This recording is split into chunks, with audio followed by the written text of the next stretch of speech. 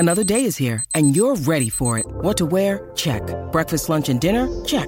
Planning for what's next and how to save for it? That's where Bank of America can help. For your financial to-dos, Bank of America has experts ready to help get you closer to your goals. Get started at one of our local financial centers or 24/7 in our mobile banking app. Find a location near you at bankofamerica.com/talktous.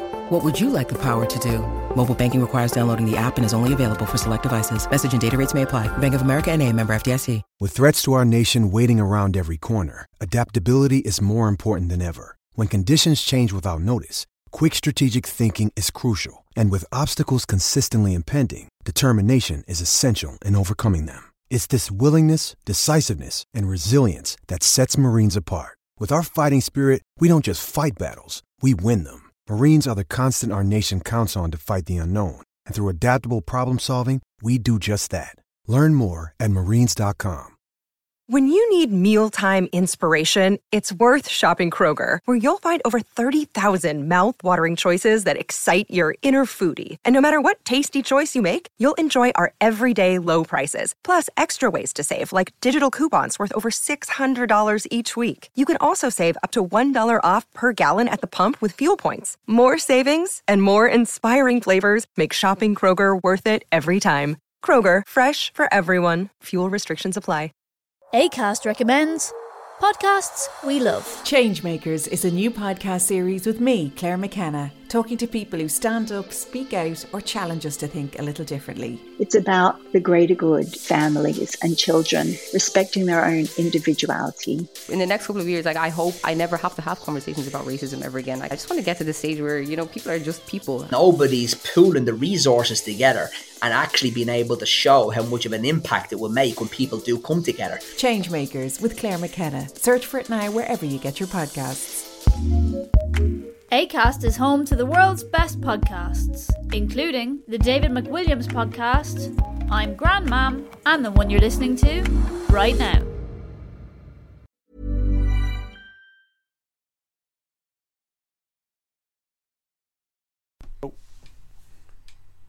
Hello, welcome to the bloodandmud.com podcast. I'm Lee Calvert, editor of bloodandmud.com. And I'm Josh Gardner. I'm the editor of rubbershirtwatch.com, otherwise known as that bloke who swore like a doggo in the last podcast. That's right, it was a disgrace. But I'm anyway, we move forward this week. Quite a lot to talk about. A big weekend in Europe, Josh. It certainly was. Very relive all of that. You can relive the full Pro 12 embarrassment. Well, it wasn't entirely embarrassing. Well, we'll come on to that. Yeah. We'll talk about some people who have left us, one in very tragic circumstances. And Indeed. One because we all knew it was coming, and we'll come on to that. We'll talk about the arrival of Eddie Jones, which is interesting.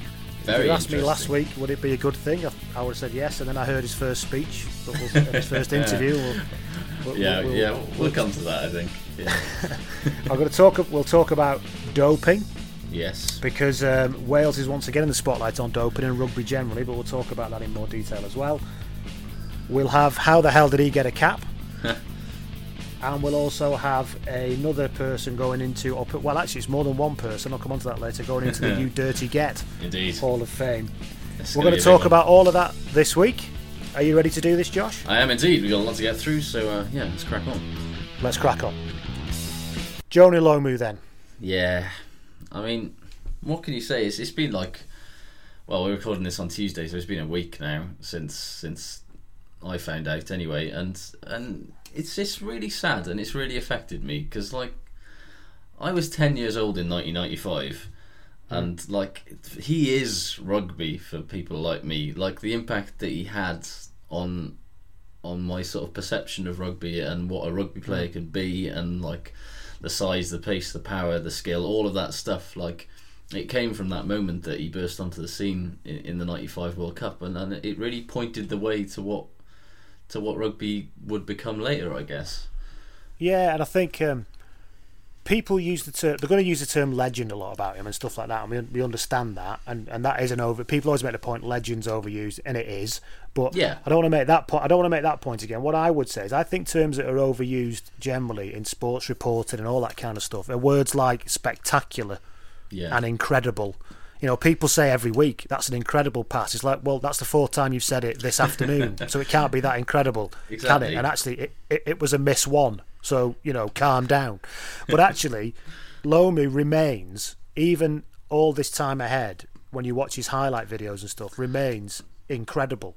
Yeah, he was like no other rugby player before him, and lots of players, like we've often, like, we're guilty in rugby quite a lot of using the he's the new Jonah Lomu tag on people like Surveyor and George North, and you can go back and back, but there is no new Jonah Lomu, because there will only ever be one Jonah Lomu, and that's him. And he was completely he transcended our sport in a way that totally, like, changed the perception. Like, it was absolutely. Go on. What's really interesting to me, like, now that we've had sort of a few days to process this all, is the reaction that I've had from people who've got no interest in rugby whatsoever. Like, I work in an office with exactly 0 rugby fans. Like, I know how that feels. Yeah, apparently music journalism and rugby obsession is the Venn diagram consists of me and my good mate Hugh, and that is literally it. But like nobody there knows the first thing about the sport, and they at best watch it casually, if at all. But like, over the last few days, like, as I've sort of seen people who've been off and stuff, like 4 or 5 people who've got no interest in the sport have been like, oh, it was dreadful news about Jonah Lomu, wasn't it? I think it's the fact he's so young, and it's that there's something about that incredible looking, indestructible looking physical specimen going, isn't there? I mean, a question I'm always interested in asking, and I always ask people this, is, you know, in '95 when he turned up, he was unbelievable. Yeah. You know, would he be as effective now? Is a question I often find myself thinking, and the answer is yes, of course he bloody would. He absolutely would. He would be the best winger in the world today, comfortably. Like, yeah, because who's as big as him now? No one. Exactly. Who's as fast as him? Like, how many wingers out there are 6'5" and 19 stone and can run 100 metres in 10 seconds? That's that, and also have a rugby brain, and are not just sprinters and are not just big lads. But, you know, he knew when to pass, he knew when to step, and so few wingers know how to do that. And he knew how to time his that arced run he used to do off the wing. God, it was absolutely hilarious, to be honest, in a way, because everybody knew it was coming, and there was fuck all you could do about it. Well, it's that everybody knew it was coming. Yeah, and for all of the sort of the complexity of the game, I mean, defences are tighter, players are bigger, all that sort of stuff. You well, he'd be even better then, wouldn't he? Well, exactly, because you'd need somebody like him, wouldn't you? Yeah, he'd be like Nandolo, but better. Yeah, well, quick, much better, but not slow. To be honest, yeah. And don't get me wrong, Surveyor's a cracking player, and his try scoring rate is incredible and all that sort of stuff. And he does amazing things on the rugby field, but at no point does he do anything that sort of sets your heart going in the way that Jonah used to all the time. I mean, weirdly, his cause of death looks like it's been some kind of blood clot, they reckon, through a flight, don't they? Which is just, I mean, if it had been the disease he struggled with all his life, you could kind of understand that, but this makes it even more tragic, really. It's awful. Well, yeah, it's horrible. I mean, you don't know if I'm very much not a doctor, but I mean, you do wonder if being on dialysis every week for the last few years. Don't fancy doing a PhD in shirt studying or anything like that. Yeah, no, funnily enough, there aren't many universities that operate that. I mean, I think... Give it time. The way the higher education system in this country goes, if you could do golf course management, Anglia or some, well, quite. University of East Anglia will have it within a year, guaranteed. UWIC would definitely have it.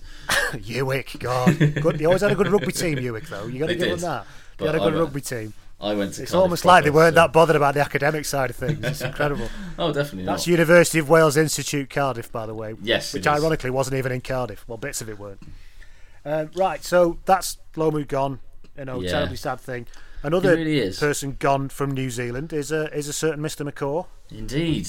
I mean, it's kind of funny the way that, like, obviously when Jonah passed, people were rightfully sort of saying, you know, he is the best of all time, and then, you know, the day later McCaw retires and people are like, yeah, he's the best of all time. And it's like, well, you can't keep saying that as play. I mean, how many players over the last... Doesn't change the fact, though, does it? That's no, it doesn't change the fact that he's definitely one of the best players of all time. The number of people, particularly Australians, who say it through gritted teeth, you know, yeah, all right, fine, he's the best of all time. But yeah. I don't do it that way. I think he was the best of all time. He was a disgusting and disgraceful cheat at times. That's his job. You know, that was his. That is the Seven's job. The job description. We all know that, and he was brilliant at it. Yeah, he's the best seven, certainly in my lifetime, probably of all time, and definitely of the professional era. And I've said before, it's a sign of his class that his consistency went to his haircut as well. Yes, the consistency of the man's haircut over a 15-year period is unrivaled. The thing that almost weirded me out a little bit too much at at his retirement press conference, actually, was that he looked like he'd had a bit of product in it, which I'm really. No, I won't have that. Exactly. I'm not having it. It looked there was a almost styling going involved, and generally McCaw's haircut looks like he woke up that way, and it's just rugged, straight up in the air, you know. And it was slightly disconcerting. Maybe that's his way of saying, I'm moving on to the next phase in my life. Here's some hair wax. He's turned down the chance to go to Europe, which would have been a very easy cash in for him. I think, but again, it's a spectacularly McCaw thing to do. Well, it's if him. If his heart wasn't in it, he wouldn't. Why? He doesn't need the money, so why? Of course not. And that's the thing. He is, arguably the greatest All Black ever. He's got all of these honours and awards. He's made a truckload of money, and now he's like. He doesn't fancy playing in Leicester. Why would you tarnish that by going and playing in Europe for a couple of years to make a couple of million quid when you could do a George Smith and continue to be brilliant, and he probably would, but like I don't know, it would. I think he's got a few more bob in the bank than George Smith. Well, exactly, but it would just feel slightly beneath him. Like I met Richie just before the World Cup started and an Adidas thing in London, and like he's as nice a chap as you would. Like, I only talked to him for a minute or so because I was too busy sort of being a massive fangirl. But I literally said about 4 words. But like, he's just really quiet and polite, and he's really pleasant, and he's not even the biggest guy in the world, but he's just got this presence that he is a leader, and he is unlike everybody else that is in the room with you, because he's just... Were those 4 words, will you get on side? I think they were actually, hi Richie, nice to meet you, good luck in the World Cup. And then I shook his hand. Oh, you knocked him bandy there, Josh. I had him banked right, I really did. Yeah. But of course, he's off to be a commercial helicopter pilot now, which is probably the most McCaw thing in the world. It is the most McCaw thing ever. It's like he's doing like an incredibly, like, he could do, like, any team in the world would have Richie McCaw as a coach tomorrow. Literally anyone from the All Blacks down. If Richie McCaw said, he's decided to be the New Zealand version of a bus driver. Yeah, exactly. He's like, it's such a, like, obviously it's a slightly more exciting job than, like, going on the bins or whatever. But like, to just decide, like, right, I've become perhaps the greatest All Black of all time, probably one of the greatest players in the history of rugby, and definitely probably the greatest captain in the history of rugby. So now I'm just going to go and just ferry people and shit around in a helicopter, because why not? Because why not? Yeah, but I think the interesting thing for me, I think air traffic control must be shitting themselves because it's going to take him 10 minutes, or probably about 5 years of his career, to work out that he actually has to go where they tell him to go. Exactly. Unlike the refs. Helicopter 7, can you please move out of there? Helicopter 7, can you move out? No, really, we mean it, move out of there. You can imagine going back to him, can you? Are you sure the other helicopters? Are you watching him? Is he not doing the right thing as well? What about that 747 ref? Yeah, I mean... Yeah, exactly. Seriously, ref, take a look at it. So that's McCaw. So yeah, this is fantastic, legend, and good luck to him. I think it's brilliant. I'm glad it's ended this way. I really am. Me too. I'm glad he didn't hang around for the Lions, because I would quite like the Lions to not get dicked, and... this is going to make no difference to that. You're fully well, exactly, but yeah, I mean, it doesn't help, does it? Anyway, I ban all Lions talk until the end of the season before a Lions talk. I think that's I made a point on the blog in the last tour. I said I'm not doing any of those pretend teams. None of that. It pisses me off. It does. It's the most pointless bloody foxtrot that they do. These people. When you have World Cup finishing and the next day you have Lions 15s in potential the paper, Lions team. Come on, guys. Anyway, yeah. So, speaking of Lions and other national teams, Mr. Eddie Jones has arrived for England. Indeed. We tried to record this last week. I'll confess to you people out there, but we had a technical nightmare. It was almost like we don't really know what we're doing. it was incredible. I sounded like I was on auto-tune, which many bands that I've been in over the years would probably have wished was the actual case. It was like having an hour-long conversation with Cher. But, do you believe in life after love? Well, don't we all? So anyway, I believe in life after Stuart Lancaster, Eddie Jones. You see what I did there, John? Yeah, that's a proper seed. That's top linking. That's broadcasting. Anyway, top broadcasting probably shouldn't pat ourselves on the back quite so enthusiastic about it. So Eddie Jones is here. Interestingly, a friend of mine who goes to a lot of these sportsmen's dinners and does a bit of networking and works in the city and stuff. He was at a dinner just after the World Cup, just after England were kicked out of the World Cup, and he was speaking to a former England international, a very accomplished former England international, who basically just said Eddie Jones is getting the job. Right. So it seems the conversations have been, and my mate actually said put some money on it, because Jones was 9-1 then. I didn't, because I just didn't. But it seems that the conversations have been going on for quite a while. Now, I thought that would have meant that, especially given that Jones came out a week before he was appointed to say central contacts are needed, foreigners are needed. What was that and then about? within a week he's appointed, and I thought, well, obviously he's got all this sorted before he's appointed. And then what did he say in his first interview? Well, that was the weird thing, wasn't it? It was like, what's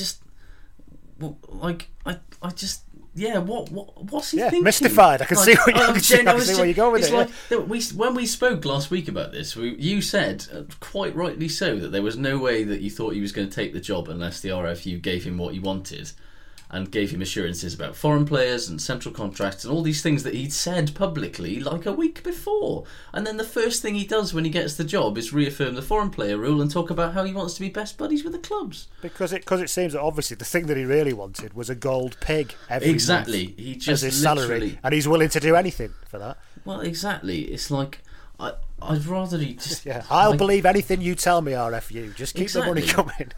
I mean, I'm sure he'll say now that he's got a close-up look at the setup and all that shit, that he feels differently, but I'd rather, like, it just seemed like he'd had his opinions entirely cleansed by one of Rob Andrews' extra vigorous cash enemas.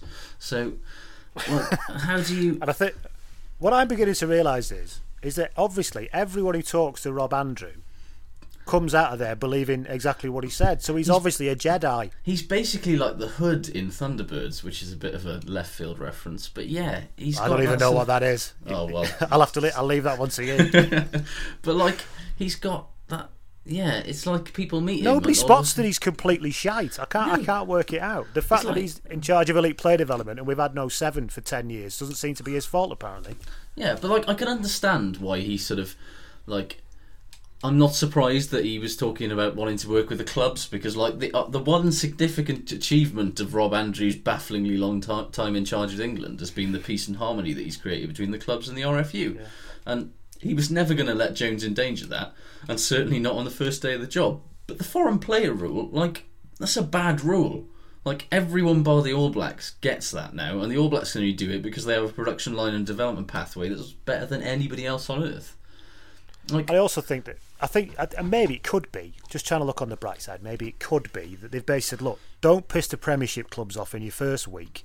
Yeah. We know it needs doing, but just go out there and say you think everything's brilliant and you're willing to work with whatever they've got, and then, you know, give it after the Six Nations, then we'll say, look, we've not done as well as we thought again, we can't get foreign players again, and then we can talk about what you want to do, Eddie. Maybe? I guess so. I kind of hope so, but it just makes him look like such a hypocrite already, and that's just a bad way to start a job. It's not good, is it? No, and like, especially... I don't mean anything I say. Hello, everybody. Exactly. And like, him being sort of slightly like cheeky with it with the journalists and being like, oh, you know, it was different when I was being paid to write opinion in a paper and blah blah blah, and it's like, well, no, because I want to believe that you actually believe what you say, mate. And I think the journalist must be quite pleased that he showed a human emotion in a press conference. Well, yeah, that's true, after Stuart Lancaster for 4 years.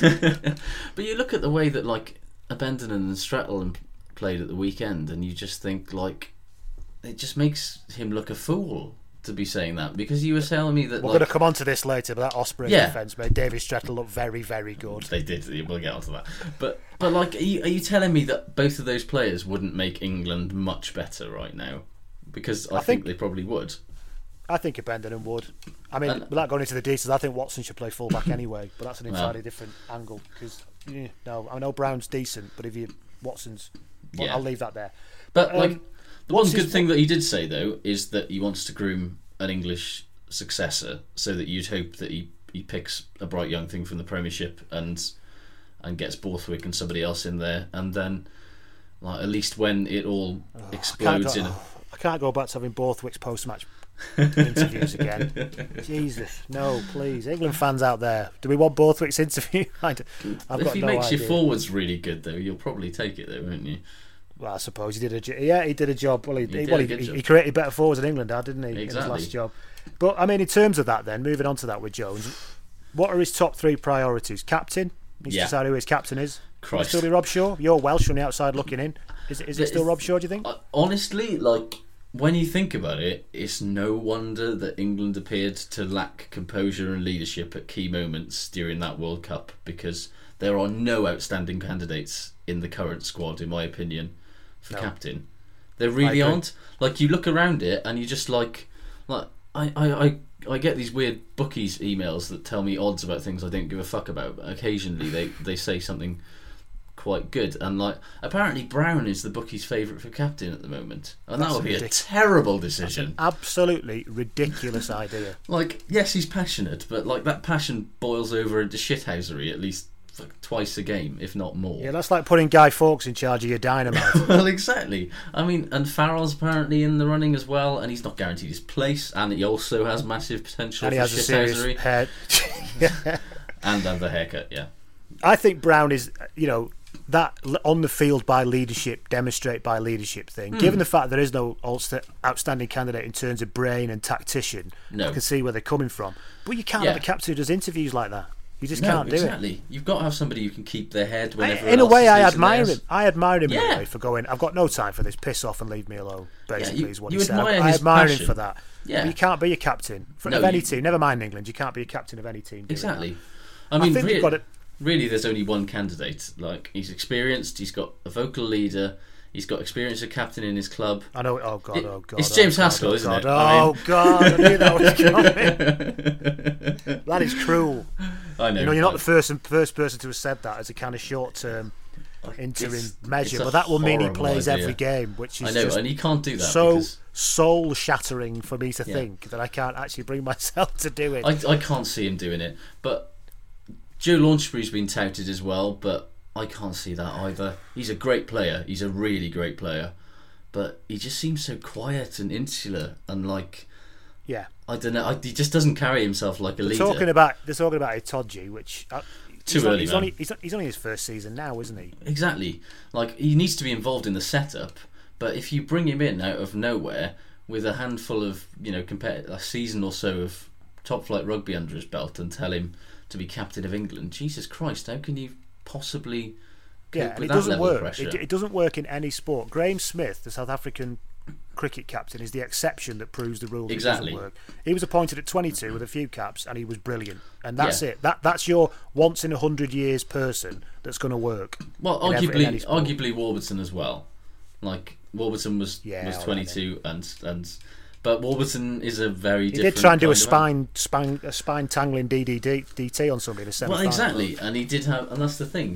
He's grown into the captaincy, and he's a. Well, that was never a red, of course, was it, Josh? Never. Of course not. It was shameful, but so there's the captaincy, I think, which is a problem. Yeah. I think Tom Wood is the only person I think in that squad. Everyone seems to hate him, though. Of course they do, because his own team hate him. Well, yeah, but that's not necessarily a bad thing. I think he hates them. Everybody hates him because he has very exacting standards for them and of himself, and he's a good player. But is he even guaranteed a start? I mean, we could get into the back row debate and who on earth England pick in that back row before we get on to picking a captain. Really, I'd have Tom Croft back. I know that much.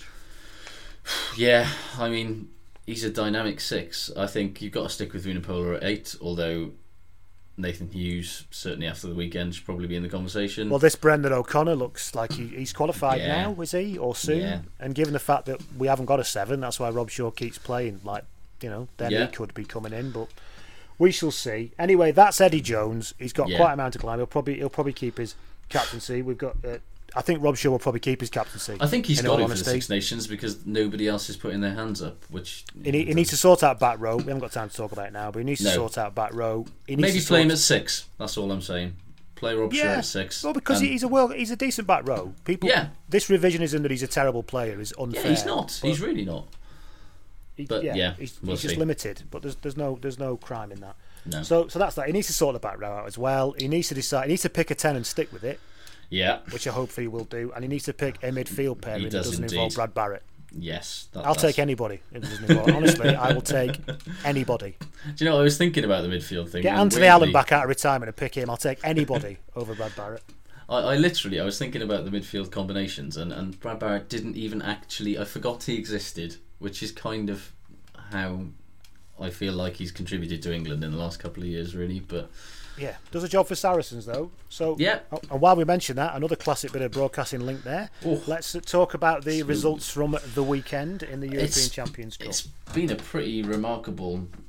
Well, it's been a very interesting first 2 rounds, hasn't it? I mean, interesting is one word. It's been a very good first few rounds of your English. Yeah, and it's been interesting for everybody else. If by interesting you mean shit.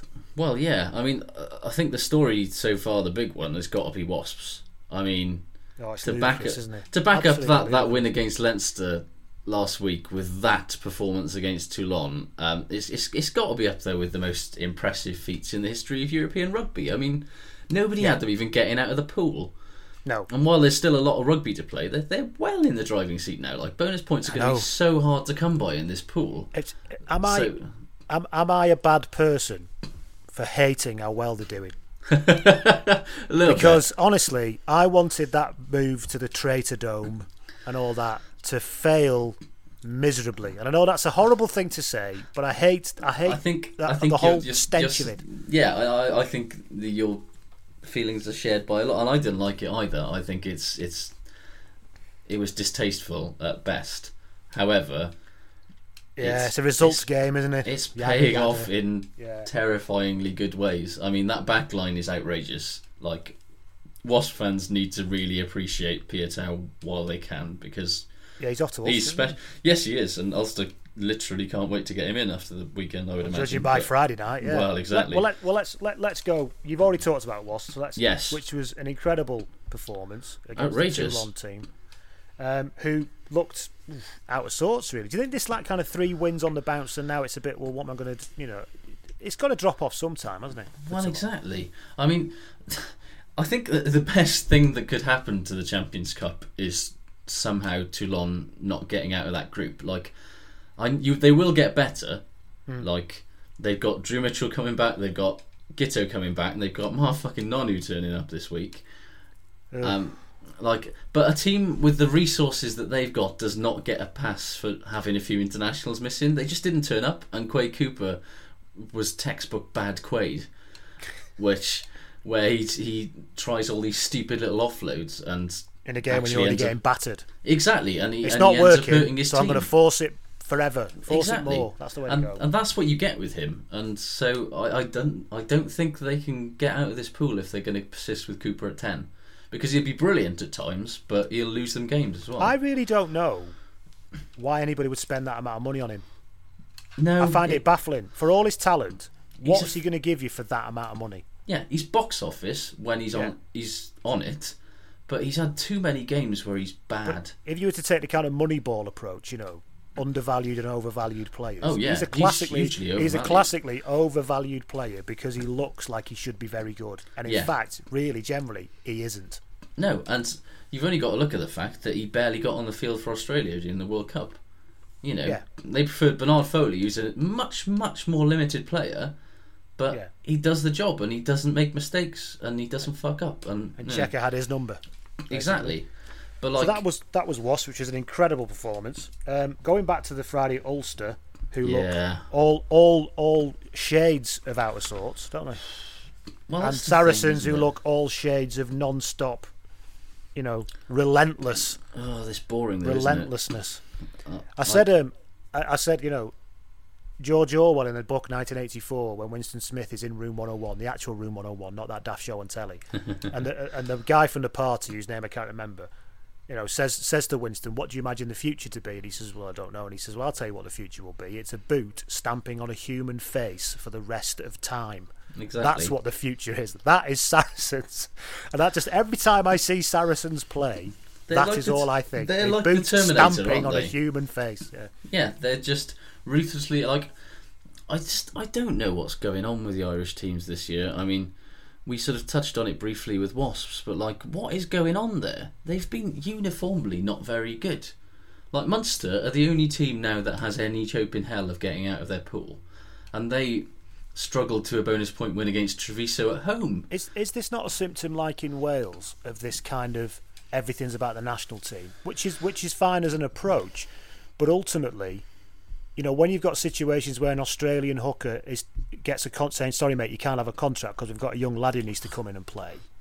I think that's part of it, but more than anything else, I think, like, basically the Champions Cup was designed by English rugby to stop the Irish from winning it all the time. Like, they've been quite forthright about that, and fair enough, because with the way that qualification and everything used to be done, like, it was a bit skewed, wasn't it? It was massively skewed because the Irish internationals and their top players literally just played in the Heineken Cup and didn't play in the Pro 12, and maybe played like 2 or 3 games a season there, whereas the English players and the French players had to slog their way through an entire domestic season and go.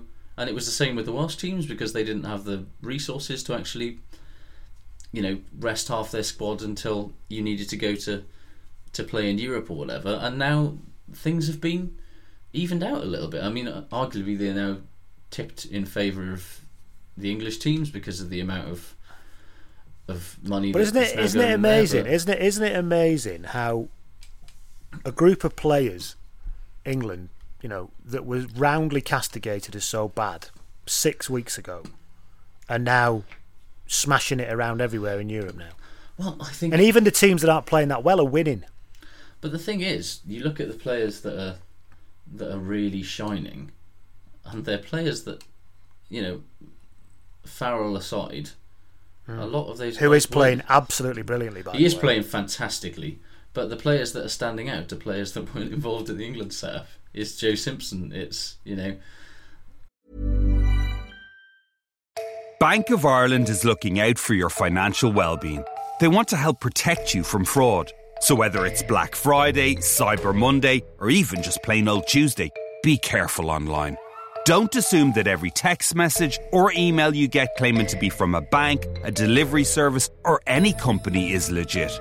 And remember, Bank of Ireland will never send you a text message or an email with a link asking for your full 365 PIN number or one-time passcodes, so don't give them out.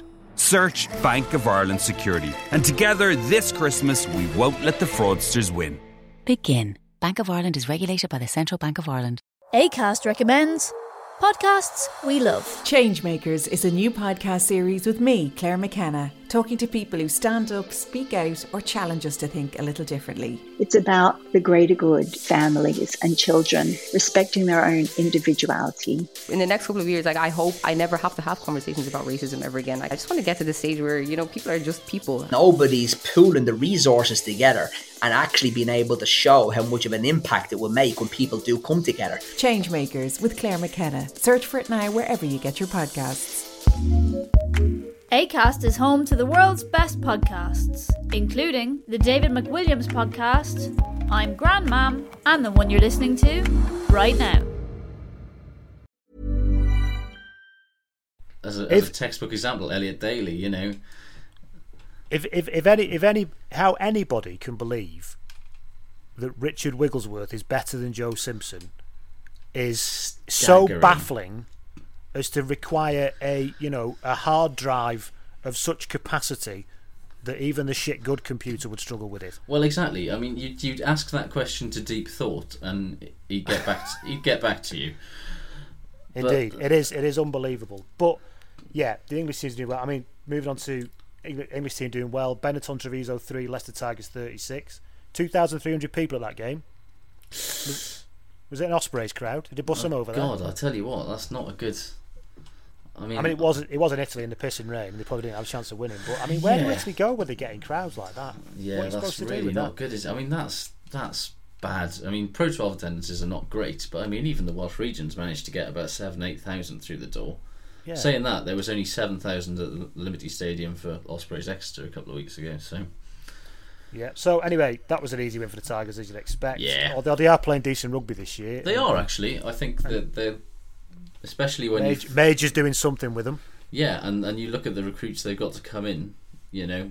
Oh, Matt Tamua, man. Oh. Matt Tamua and Jean de Villiers. That's not a bad midfield, is it? I mean, even old creaky Jean de Villiers is probably better than. Well, for as long as he lasts for. Well, exactly. When he's in Ward 47 for most of the season, when he was good, will he? God, look, sorry, John, you're a class act, but really. So that was that. Bath 19, Leicester 16. That was the next game that was up. Yeah. Bath Bath were crap. They were just. And they still beat Leinster. Yeah, I mean, Leinster have got that whole post-imperial malaise thing going on now. For me, it's like Sexton was supposed to come back and reinvigorate everything, and then the returning hero and all that shit, and he's not really. I mean, it's starting to look like there's a leadership problem. I think. Yeah, there's a leadership problem in the entirety of Irish rugby, actually. Yeah, well, their two best leaders have both now retired. And you struggle to see where it's coming from, don't you? Yeah. You noticed that the game against Argentina in the World Cup, you thought there's nothing here. No, exactly. There's no one here who can grab hold of them all and say, "Fucking pull yourselves together and sort yourselves out." Remember when Jamie Heaslip got the captaincy for about 5 minutes, and then everybody realised he was a terrible captain and gave it to Paul O'Connell. And he's now. I mean, who the hell's going to be Ireland captain now? Are they going to give it back to Heaslip after he's proved that he's not a good leader? He doesn't seem to say much, Jamie Heaslip. It's like he's mute. No, he's a weird player. He should carry a blackboard around on his neck and write what he wants in chalk. Like an old mute kid from the. Anyway, I'm probably being unfair now. So, I'm probably being unfair. Of course, I'm being unfair. I beat my entire blog on being unfair. Speaking of which, if you do want to have a look at the blog, it's bloodandmud.com. You can find us on Twitter at bloodandmud. You can find this podcast on SoundCloud if you search for Blood and Mud. You can also find it on iTunes. Search for Blood and Mud again, or under Rugby. Where do we find you, Josh? Indeed, if you're that level of pedantic, weird rugby shirt liker, then you can just go to rugbyshirtwatch.com or at rugbyshirt on Twitter, Instagram, and all of those places. You've just reminded me on that. What the fuck is that Scarlet Away kit all about? Jesus Christ! Imagine Samson Lee's napper. I cannot perched atop I can't that wait. thing. I'm so excited. That orange pink thing. It's like a weird cocktail that you get in a really shit club, and you don't want to know what's in it, but there's all sorts of weird colours going on, and then you smash. And then when you do find out what's in it, it's half a shot of vodka and a load of food colouring. Exactly. But anyway, we'll maybe do shirts one week, but not this week. But yeah, that is horrific. Have a look, everyone. It's absolutely horrific. It is. Next up was Toulouse 24, Oyonnax 18. Yeah. Toulouse pulled out. You know what? I'll be honest, right? I know nothing about Oyonnax. The only thing I know about Oyonnax is that they sound like a character from Asterix. Yes, and I also know that Bristol legend Joel Abd went out to play for them when they were still in the Division 2, and Nicky Robinson now plays for them as well. Does he? He does indeed. Did he get any game time? Did I miss that? I've got literally no idea. With the greatest respect to Oyonnax. Yeah. Glasgow Warriors 15, Northampton 26. Oh god, that was a bad game. It was an awful game, wasn't it? Oh god, it was just like one for the purists, as they say. Translation: really this is utterly shit. It was like people with bricks tied to their hands just smashing themselves in the face. Like nobody did anything. Looking in the mirror and punching themselves. Exactly. No one did anything good in that game. It's just somehow Saints managed to end up on top. They looked all right, but what's happened to George North? Seriously. And I think, literally, and I'm using the word literally in its correct sense, his head's gone. Yeah. But I don't even think his head's gone. I just think, he looks so tentative, and it's understandable. But, who can blame him for not throwing himself into tackles and into contact when he knows that he's one bad head knock away from being retired at 22. It's that cutting inside thing. Yeah, that's the biggest indicator of how his confidence is shot to shit, because he doesn't just put his head down and go for the corner, because he'd get there. I mean, in the World Cup, you saw he got there. He'd done it the other week in whichever Northampton game it was, I can't remember, but he had one the other week where he had a chance to put his head down and go. He cut inside. Oh, that's the one. That was last week when he stamped on the bloke's head and got the yellow card. Yes. We could have solved on that if he just put his bloody head down, but it's really worrying. Yeah, and I really hope that, like, it's actually genuinely sad. It really is. He's 22 years old. It's genuinely very, very sad. But we can't write him off. Sure, he's going to get better. I hope that with every game that he plays, he feels a bit more confidence and a bit more of his old self. Every day, in every way. You sound like you're going to do that there. I'm getting stronger in the Lord. Next up was Scarlet's 12, Racing 29. It all came down to earth with a bump, didn't it? It did. We were in our abandoned podcast from last week. We talked about how fun the Scarlets were always going to be to watch, and how they looked like they'd really turned a corner. And on reflection, I'm quite glad that didn't go out now. Yet more evidence that I don't, or we don't, and I certainly don't really know what I'm talking about. No, exactly.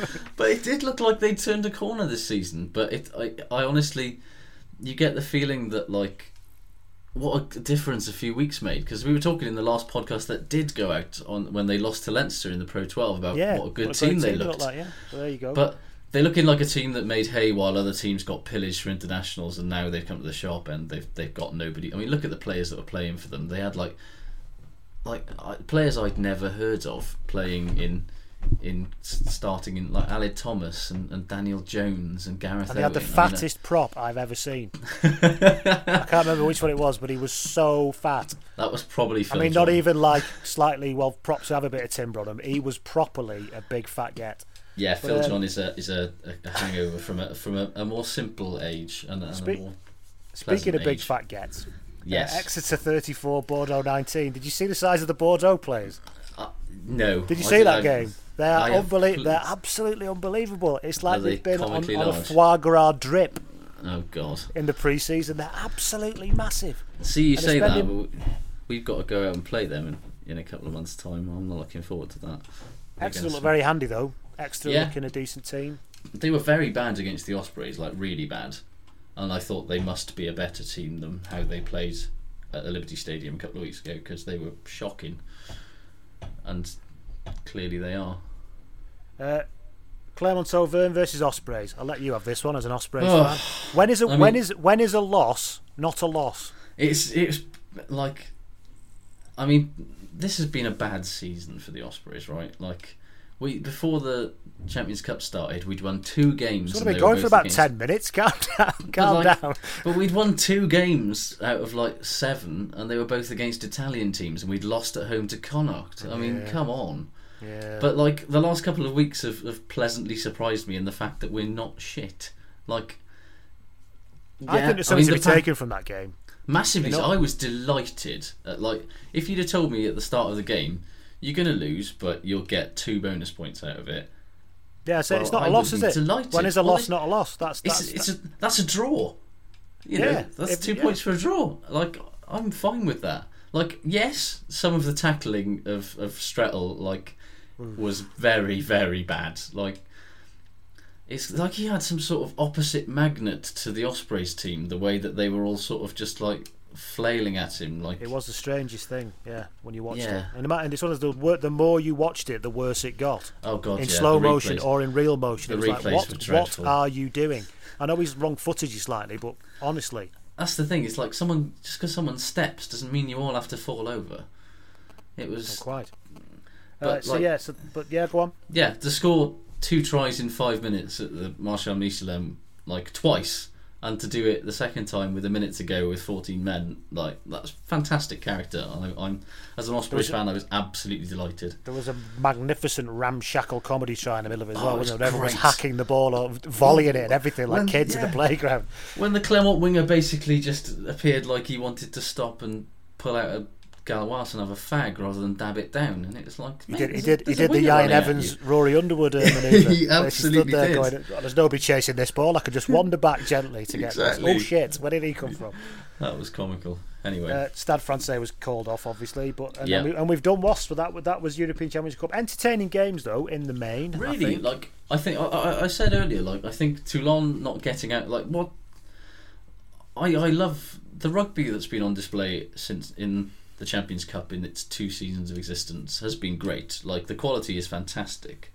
However, but it's no better than the Heineken Cup, though, is it? It wasn't. Well, this no, new structure's not created better rugby. No, it definitely hasn't. But it was just a shift in a cash on the spreadsheet, basically. Of course, it was. But there's been a bit of an inevitability about European rugby over the last couple of seasons, isn't there? And it's yeah. No matter what happens, it will all shake out that it will be Toulon versus one of Saracens, Clermont, Saints, or one of the Irish teams. Yeah. In the final, and Clermont will win because they've got the most money, and that's the way. And Clermont wished they could win because they had the most money. Well, exactly. But so if somehow it's it has made it more interesting. There's a chance of seeing some people at the business end that we haven't seen for a while. Exactly, and if Toulon could not get. How funny will it be if Toulon don't get out of the group though? Can you imagine how angry Bougelal's going to be? Well, he'll sell the club, won't he? Or he'll blow it up. He'll do something like that, won't he? They lose he'll move a it game. to Morocco. He'll do a Wasps. He'll move it to Morocco or something. But that's the thing. They lose a game and he threatens to leave the league and assassinate the body of Charles de Gaulle or something. As a man who's not unencumbered by ego, I'll be honest. Bougelal's ego is a wondrous thing. You can almost sit and watch. Hilarious. You can see his ego around him as he's actually on the television. It is, but he might as well just do press conferences where he just goes me. Everybody look at me. He's unbelievable. Look at what I have done. Exactly. Look at me. Look at all my money and look at what I can achieve. But well, we'll see. But it'd be great they don't get out. And there's a chance they might. They've got some games at home coming up though, haven't they? But I think so. They have, but like I said, bonus points in that group they're going to be hard to come by. And true. Yeah. Okay, so leaving aside the Euro weekend, then it's back to the domestic seasons this week. We haven't got time to cover them now, but maybe we'll look at them again next week. Let's move on to a completely different subject here: the subject of doping. Yeah, it first appeared in the press last week, didn't it? And as we're recording now, actually, I believe there's some sort of BBC Wales special report thing going on about it, and I mean let's get down to the nitty gritty here. A third of all players who are currently banned for doping in the UK are Welsh rugby players. Is that just in rugby, or is that in players full stop? That's players full stop. Jesus. That's sportsmen. In Welsh Rugby League or Union, isn't it? It's across the two of them. It's mainly league, a couple of Union boys as well, but a third of all of the athletes currently banned for doping in the UK are Welsh rugby players. And that is startling, isn't it? Martin Phillips, the WRU head honcho, said today that he didn't think that there's a disproportionate amount of doping because rugby players get tested more than players in other sports, but I think that's dreadfully naive. The thing is, the sports don't seem to learn either, because what I've seen today is both the head of the WRU, as you say, and the other guy come out and did exactly that apologist kind of line that we do all we can and we do all we can. This is the stuff that Paul Kimmage, the famous angry Irish anti-doping journalist, goes absolutely crazy about. This is the stuff that really makes his blood boil. It's not doping. I think he can live with doping, Kimmage, in all honesty. I don't know the guy, but he can. What he can't live with is the mealy-mouthed apologism and qualifying that comes out from sports when it actually comes out. Instead of saying we have a systemic problem here and we need to address it. And it's how can you? We're a sport where the primary aim, thanks to professionalism and all that, is now to be the biggest and strongest person you can be. So of course there's going to be players who are looking to take shortcuts. That's just common sense. Well, if you're told you're not big enough, it even happens in football now. People. Yeah, exactly. Didn't Danny Kerr get asked to leave Sheffield Wednesday because he wasn't big enough? Something like that, yeah. And is silly. Craig Chalmers' son, I didn't realise, who was a fly half like him, he's banned because he tried to bulk up. And is it? It seems to me when you read a lot of the reports. Not all of them, but a majority of them, it's just stuff. It's this kind of the big tub of powder, which is mostly probably just sugar and icing sugar and sherbet anyway, that gets passed around. Or try this, it's all right, it's safe. Yeah, and I think the root of the problem that then I hope this documentary that's on tonight talks about is the gym culture in the South Wales valleys. Like, there's an entry in the Phanosaurus. Like, I'm from Aberdare, right, which is a town in the Welsh Valleys, and there's an entry in Viz's fine tome, the Phanosaurus. Go on. About an Aberdare Tic Tac, which is a noun for an anabolic steroid tablet after the South Wales town where every young man between the ages of 19 and 24 eats them like sweets. And I can tell you that you only need to go down Wetherspoons on a Friday night to see that is bloody true. And I can also tell you that you will not be allowed to go down to Wetherspoons on a Friday night in Aberdare anymore, because they'll batter you after saying that. Don't even ask me. But that's the thing, they don't care. Like, if you talk to any of those massive, neck as thick as a tree trunk, tight t-shirted buggers down there, and God bless you boys, please don't kill me. But like, they're quite happy to say that they enhance themselves, because it's not about wanting to be sportsmen. They juice because they want to look good, because they want to get ripped as fuck, because that's what girls like, and and I think they think girls like, and that's kind of that endemic culture. When you consider that the majority of like amateur and semi-professional players in Wales have grown up in that environment, not in the sort of academy environment where it's like, be really careful about your supplements, don't have any supplements that we don't directly give you, blah blah blah blah blah, and where you're in this environment where any supplement, like you say, they're passing it around the room and say, this is good, it's fine, try it. And where steroids and HGH and all that sort of stuff is not just common, it's encouraged. It's noticeable. I'm not saying this, and I'm not inferring anything by this, but a load of lads have been banned from Merthyr since Andy Powell turned up. Now that's one of two things. One, Andy's brought the goods with him, or two, they've taken one look at Andy Powell and gone, look at the fucking size of him. Exactly. They've looked at Andy Powell's abs and gone, boys, we've got some work to do here. I thought I was well on track, and then the Powell master turned up. Whatever his nickname is, I've got no idea what his nickname is. Legend, that's what his name is. The King, that's his nickname. So that's. I mean, the Nicole Sapstead, who's the chief executive of the UK Anti-Doping Agency, has said clearly, in her view, when asked the question directly, that the sport most at risk is rugby union. Of course it is. Unequivocal. Most at risk. And it is at that lower level, isn't it? Because at the top level, if you are going to do it, I'm not saying they are, you've got doctors, you've got people who can manage it. And you've got the money to afford the stuff that isn't going to be detected, to be quite honest with you. Whereas you've got it's these players that are on the fringes. It's the boys that have been washed out of the academy or who never got there anyway, who have been told they're not big enough or they're not quick enough, or, they just... And they think that they just need that little edge, that little bump to get them noticed by a professional club, and they're fine. I don't think that rugby's ready to deal with it, because if you look at Laurent Benezek, who was a former France prop, who basically said, I think when he retired, he said, yeah, at my club we did this, we did that. He got sued by the club. Yeah.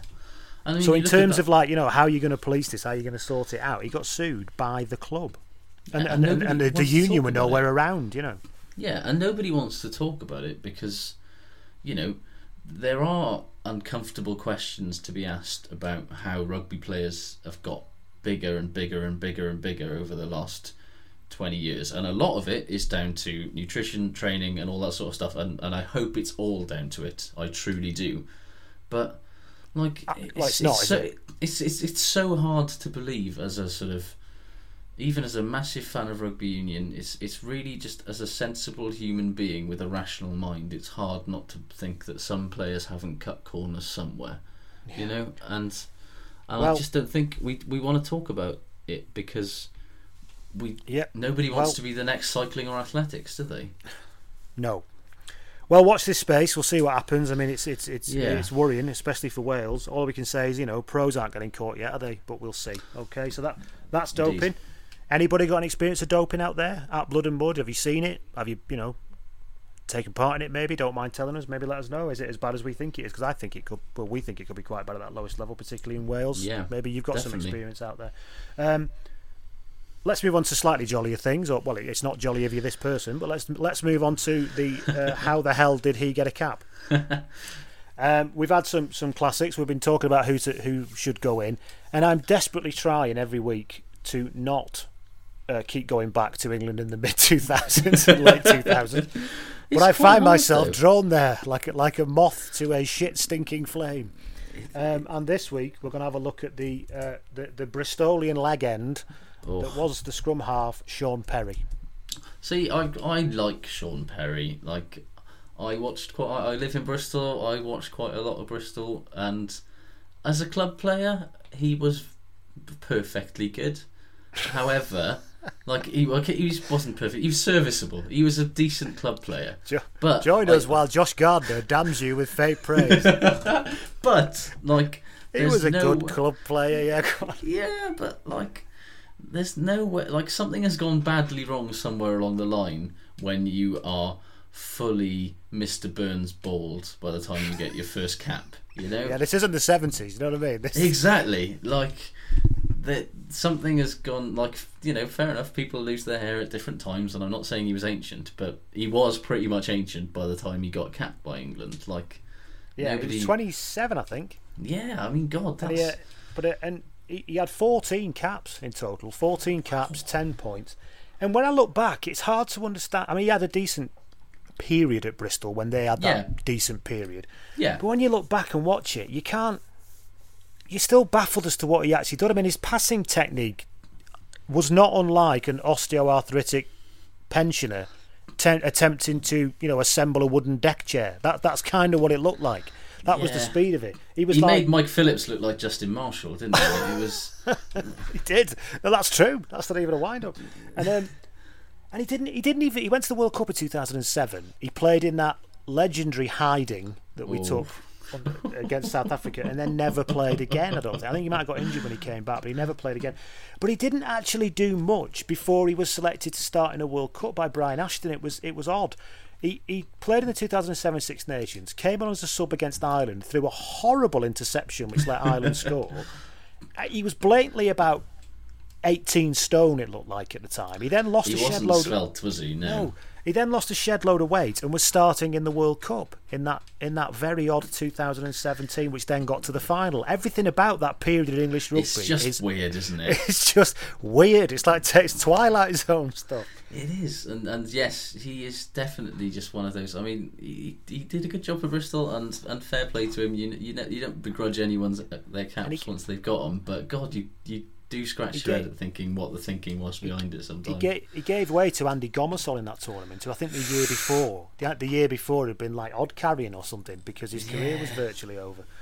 Another very strange, although Gomersall was a reasonable player, but it's when you look that entire set period of time, every squad you look at, you just go, good God, it's shit. There was half of it is just terrible.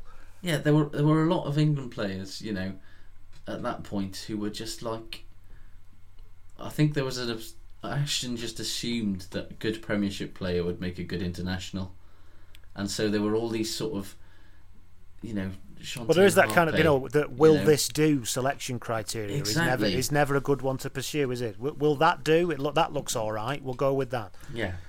So there you go. Shaun Perry, 14 caps. 14 caps. Never mind how did he get a cap. 14 caps, and he was not very good.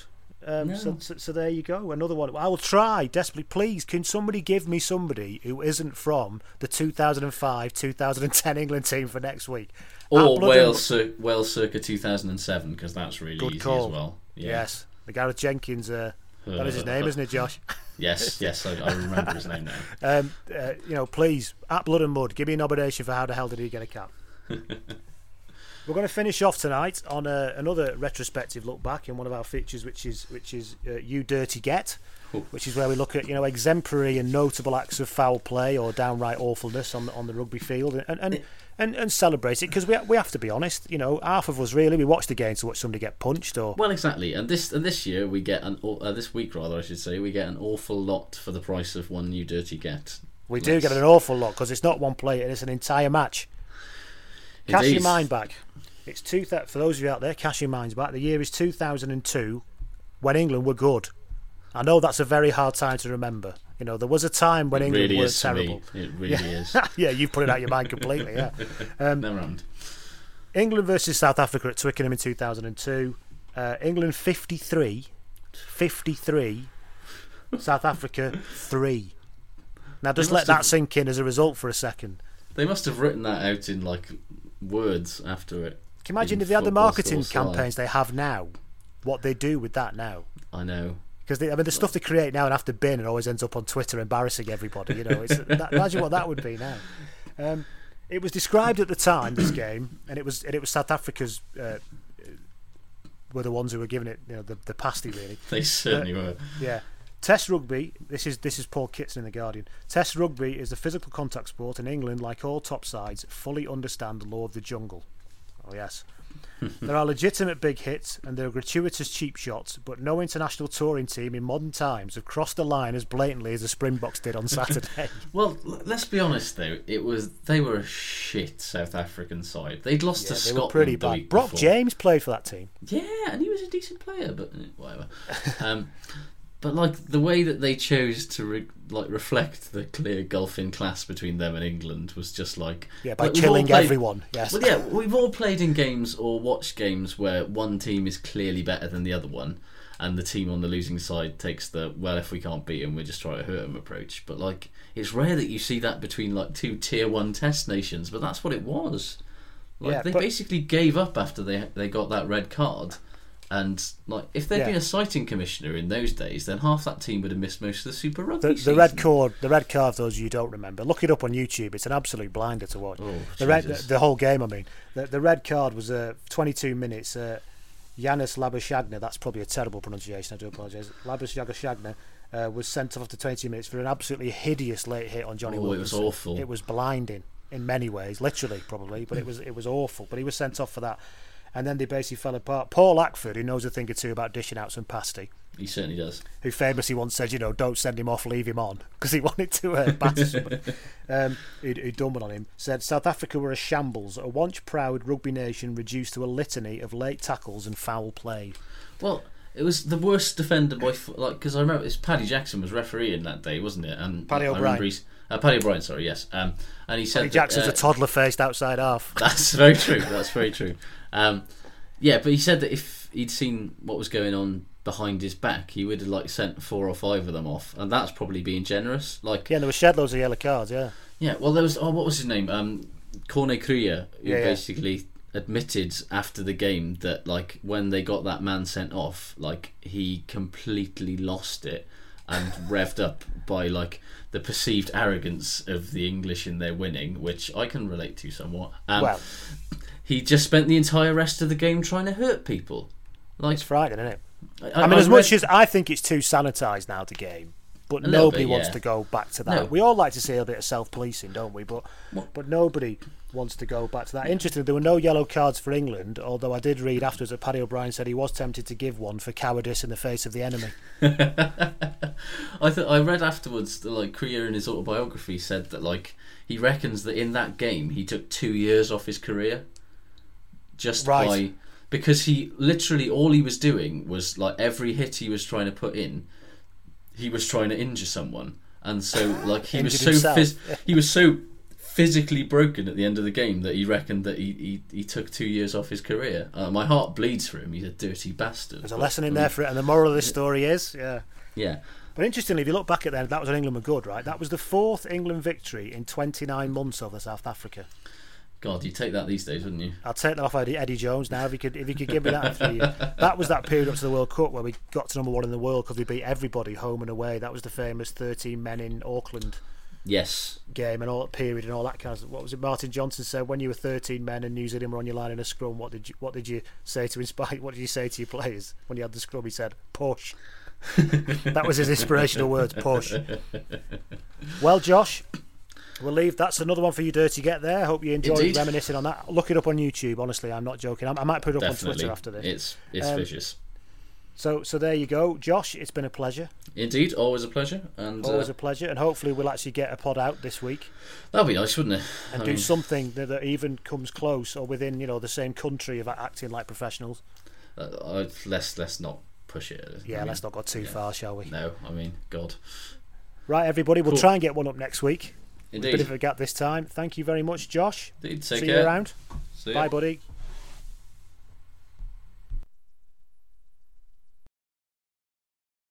Sports Social Podcast Network. With the Lucky Land Slots, you can get lucky just about anywhere.